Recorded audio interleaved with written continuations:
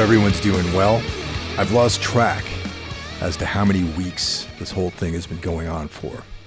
All I know is I'm bored and I need to do something different because every day is starting to feel exactly the same. It's like this endless Groundhog's Day sort of thing that's been going on, and I'm sure everyone is feeling exactly the same way I am. I've moved to New Jersey, settling in, unpacking, getting myself organized. New York has been my home for a while, and it's kind of bittersweet to be leaving. Still have a lot of good friends there, but I'm only about 40 minutes away, so it's also nice out here. And I also have a lot of great friends here in New Jersey, the Garden State. Before we get going, I want to shout out Portland Distro, and it's a t-shirt company. If you're into hardcore punk and like horror t-shirts, check out Portland Distro online. And the URL is exactly what you would think it would be, portlanddistro.com. Check it out. So what have I been doing with my time besides working? I got this piece on integrity that I'm wrapping up that's going to appear in a forthcoming magazine to be published by Holy Mountain. And Holy Mountain is another t-shirt and merch company. They do all the Tombs merch. They do Integrity. They do Leviathan, Ringworm, a lot of really cool bands. And holymountainprinting.com if you want to go check that stuff out.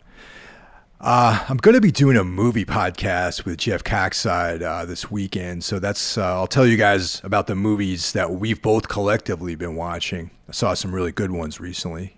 I caught The Lodge, which features Riley Keough, one of my favorite actresses.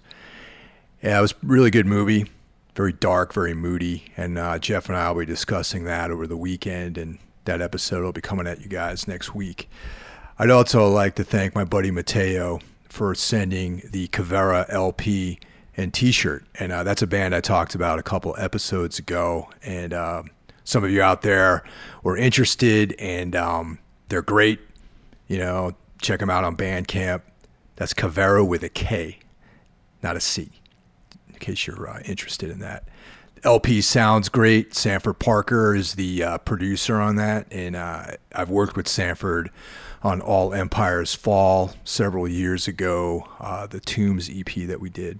And Sanford is a top recording engineer, producer, and a really cool guy. So I cannot say enough good things about Caveira. It's if you like that sort of minor, doomy metal with like a brooding kind of vibe, definitely check them out. It's like, a little bit of I would say a Buzz Oven vibe mixed with Today Is the Day. And that pretty much is a fair assessment, I think, of like what they sound like. And I'm really looking forward to checking them out live someday, because I know that eventually we're all going to be getting back to rocking. I finished reading The Reddening by Adam Neville. Great book. Very good ending to it. And I ordered a collection of his short stories, which just arrived yesterday. But in the meanwhile, before I start that, I read I Am Legend by Richard Matheson. And that's a book that I figured that I should have read that years ago when I was a kid. But I don't know, it eluded me. So during this lockdown, I took the opportunity to order a copy of that book and read it. Turns out the story itself is only about 170 pages long, so it's a novella, to be exact. Technically, it's a novella. And the book was 300 pages long, so I'm reading the book. We're coming to the end, and I'm like, what the hell's going to happen next? And the book ends at page 170. Or the story ends at 170, and the next chapter is a short story. So you get a really good deal with this book. Apparently, you get the novella plus a bunch of short stories. They didn't say anything about that when I bought it, so interesting. Another fun fact about this is there's a short story called The Prey, and as I was reading it, I'm like, wow, this plot seems familiar, and I don't know if any of you guys out there who are not familiar with Richard Matheson. He is a writer. Obviously, writes fiction, but he's also very prolific in screenplays, and he's done a bunch of movies and TV and stuff like that. And it turns out that there was a 1975 ABC Movie of the Week starring Karen Black that's called Trilogy of Terror. And I remember seeing this years ago when I was a kid, and it like disturbed me. It was back then, like TV, was like regular television would oftentimes have these things. I think People Under the Stairs was another TV movie that scared me too. So anyway, it's Trilogy of Terror is just that. It's 3 stories. Karen Black stars in all 3 of them, and the last installment of that trilogy is a story called Amelia. And The Prey is the short story that chapter of the trilogy was based on. And apparently Matheson wrote all 3 of the stories. And it features the Zuni fetish doll, which comes to life and terrorizes Karen Black. And I don't know, it was pretty trippy. It was cool. In The Prey, the short story, the doll is called He Who Kills. That's pretty sick, I think. He Who Kills. That might be the name of my next band, actually. So I'll keep an eye out for that, too. Listening to a lot of music lately. Jackie Smits from the podcast Into the Necrosphere. I was actually on that show twice. I found out about this band called Elysian Blaze on his Instagram account. So shout out to Jackie for turning me on to that. It was inadvertently turning me on to that just through his Instagram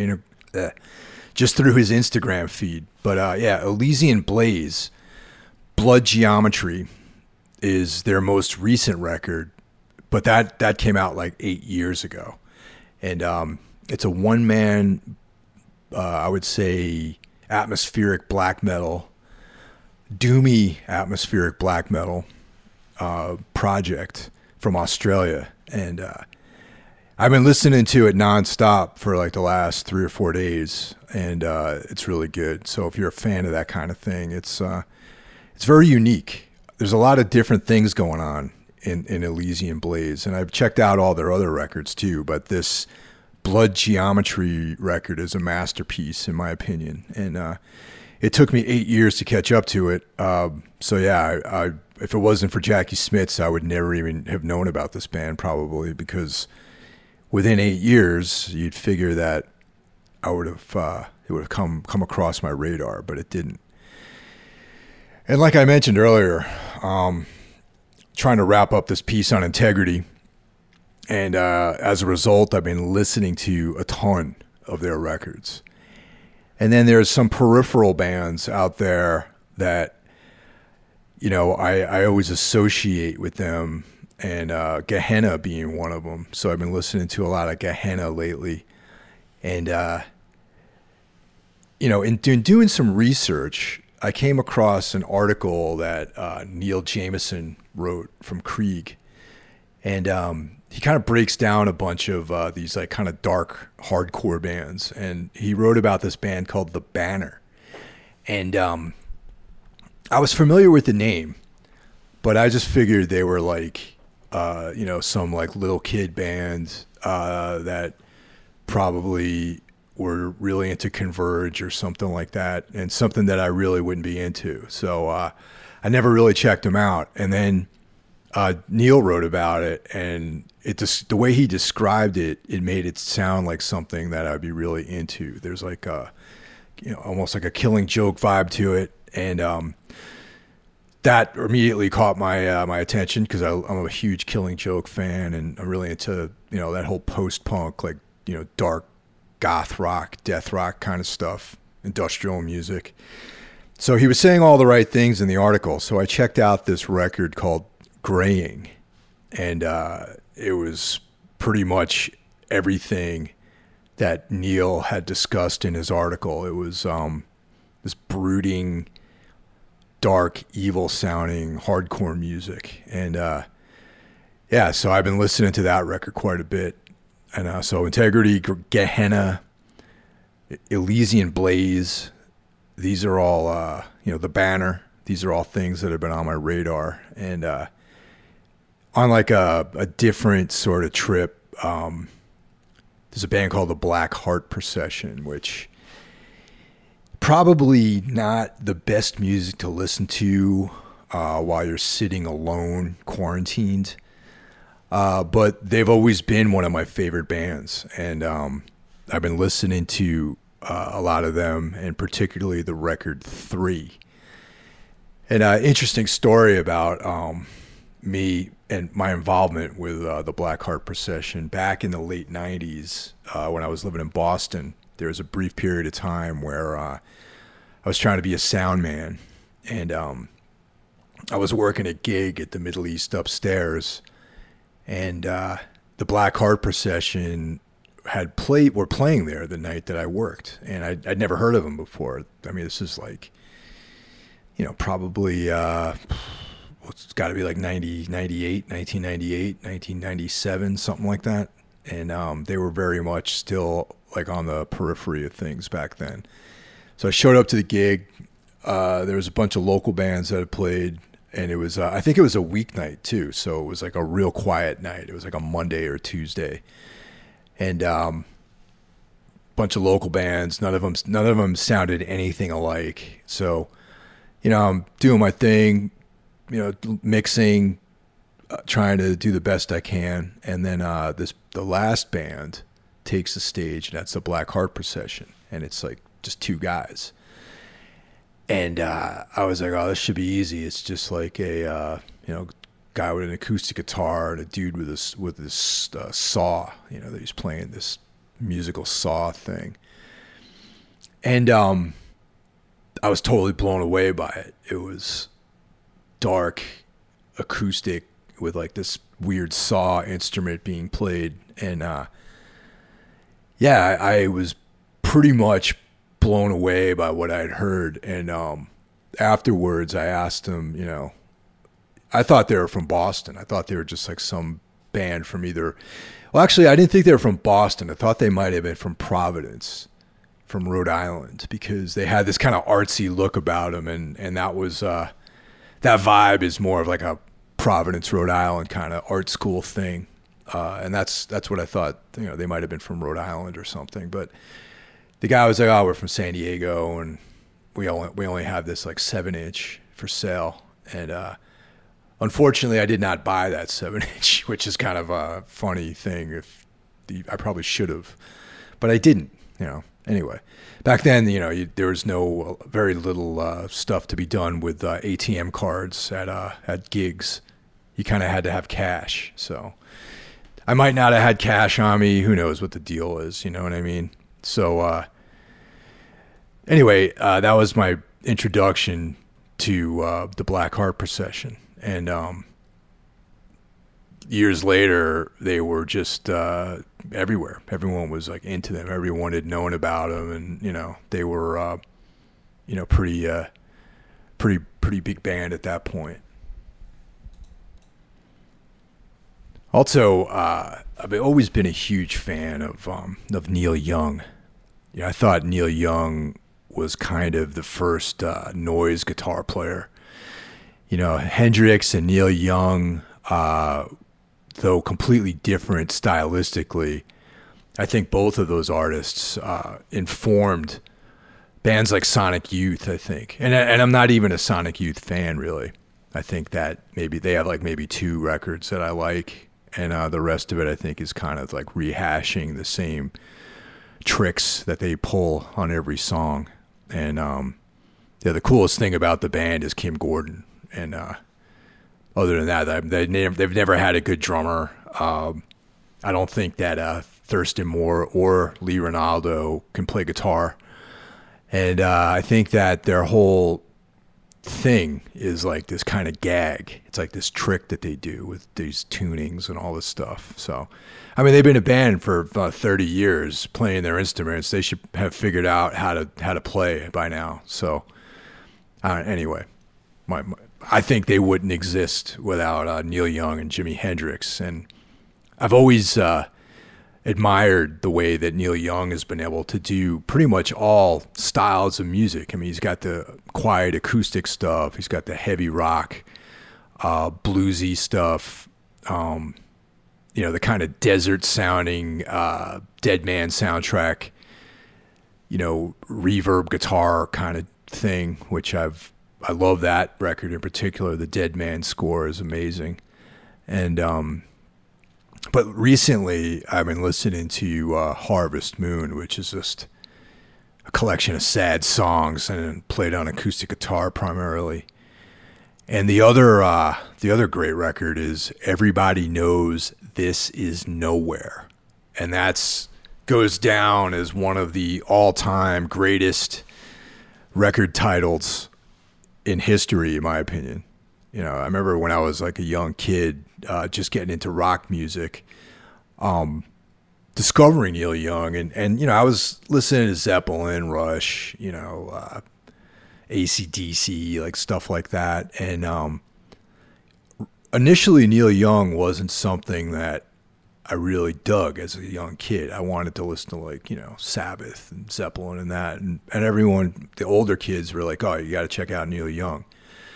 I'm like, this guy's got a weird voice. His guitar playing's kind of, different. And I wasn't sure how much I dug it or not. But then it was when I heard Cinnamon Girl that it really sunk in. Like, I always thought that was like such a great song. And so, my allowance for mowing lawns, I went out and I ended up buying Everybody Knows This Is Nowhere. And because it had Cinnamon Girl on that record.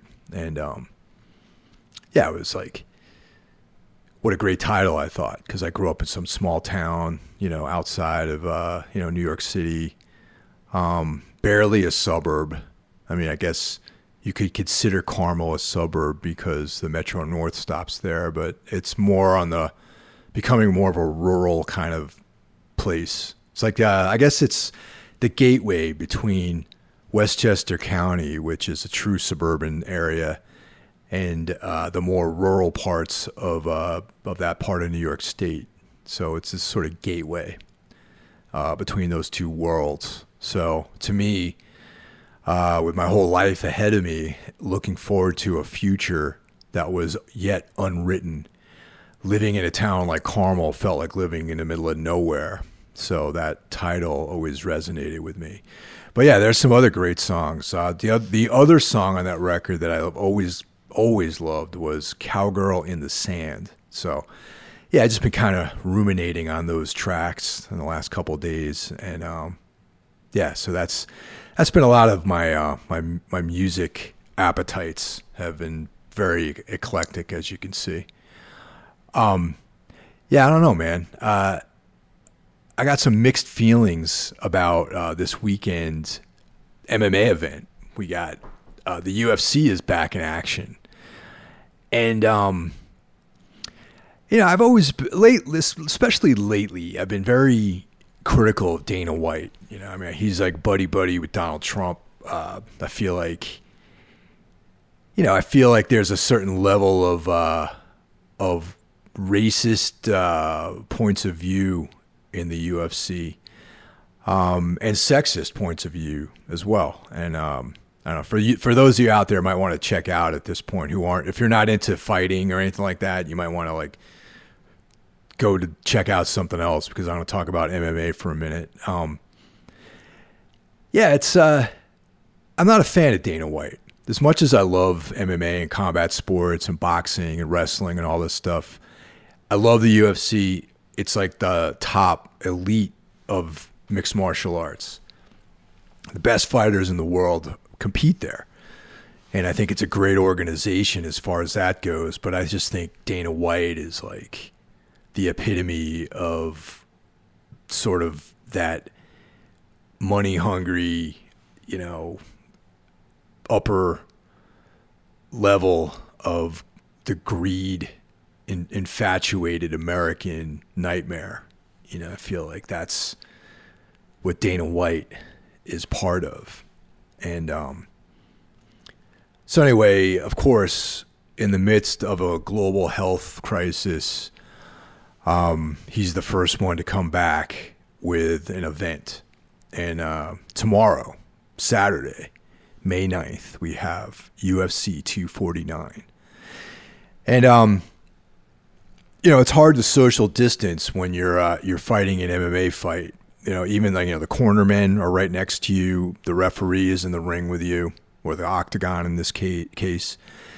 And the two guys that are fighting are engaged in a hand-to-hand combat struggle. And apparently there's been testing that's gone on, and all this sort of stuff. And I just don't think that there's enough intel about how this disease operates to effectively do this thing. But hey, I'm not a scientist, and if someone indicates that was due diligence done, then I guess I shouldn't have a problem with any of that. But so there's that side of the story for me. Part of me is like, man, is this, are we too soon on this?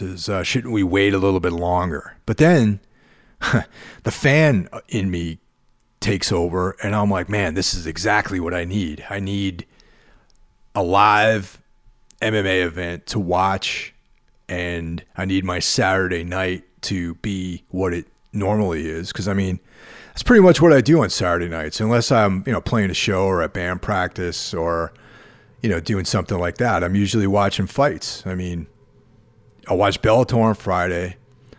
I'll watch the UFC on Saturday. If there's like a kickboxing fight, Glory Kickboxing, I'll check that out. I'll actually go to fights live, like local, kickboxing fights. I'll go to Friday night fights in New York City. Especially if I know that there's guys from my team that are on the card. I'll be there supporting. So I love fights. I love combat sports. I'm a fan. And martial arts in general is a pretty big part of what I do every day. Well, right now, obviously, I'm not training, but it's a big part of my life. So, there's a certain relief. There's like a couple of markers. There's like, okay, well, now Saturday night is a semblance of what a typical Saturday night would be for me, and that gives me comfort. It is. We'll see. I saw the card they had in Brazil, and that was the first one where they did they had no crowd, and it definitely was weird. And I imagine if you're a commentator or a fighter or a corner man, it must seem even more bizarre than it does watching it on television. So that's the other thing. I gotta say, I am excited about it. It is a big card. It's Tony Ferguson, who was supposed to have fought Khabib Nurmagomedov, and that's the fight that they've been trying to make for years, and it just seems to be cursed. The last time they were scheduled to fight, Ferguson, it was the week of the fight. They were doing press. Ferguson tripped over some cable and injured his knee, and he was out of the fight, and Al Iaquinta stepped up. And that's the controversial championship fight. And controversial only because, Al is a great fighter, but he wasn't a contender for the title at that point. So what does it really prove? That, Khabib defeated him. And, no disrespect to Al Iaquinta. I'm actually a huge fan of his. And, McGregor had been stripped, I think, at that point of the belt. So this was to crown Khabib the king of that lightweight division. Now they were scheduled to fight, and then what happens? Global pandemic. Someday, I still hope that we'll get a chance to see Tony Ferguson and Khabib Nurmagomedov fight, but it's not going to be anytime soon. So that's an interesting fight. Ferguson versus Justin Gaethje. I'm a huge fan of Justin Gaethje. I'm a huge fan of Tony Ferguson. I think that fight is going to be amazing. I can't even pick who I think might win. I think the margin on that fight is so slim. It's like Gaethje's probably one of the hardest hitters in that division, and Tony Ferguson he's only lost at 2 fights in his entire career. So who knows? It's going to be good. We got Henry Cejudo versus Dominic Cruz, and that's. I like Henry Cejudo as a fighter. I don't like his World Wrestling Federation style of the heel persona that he's playing.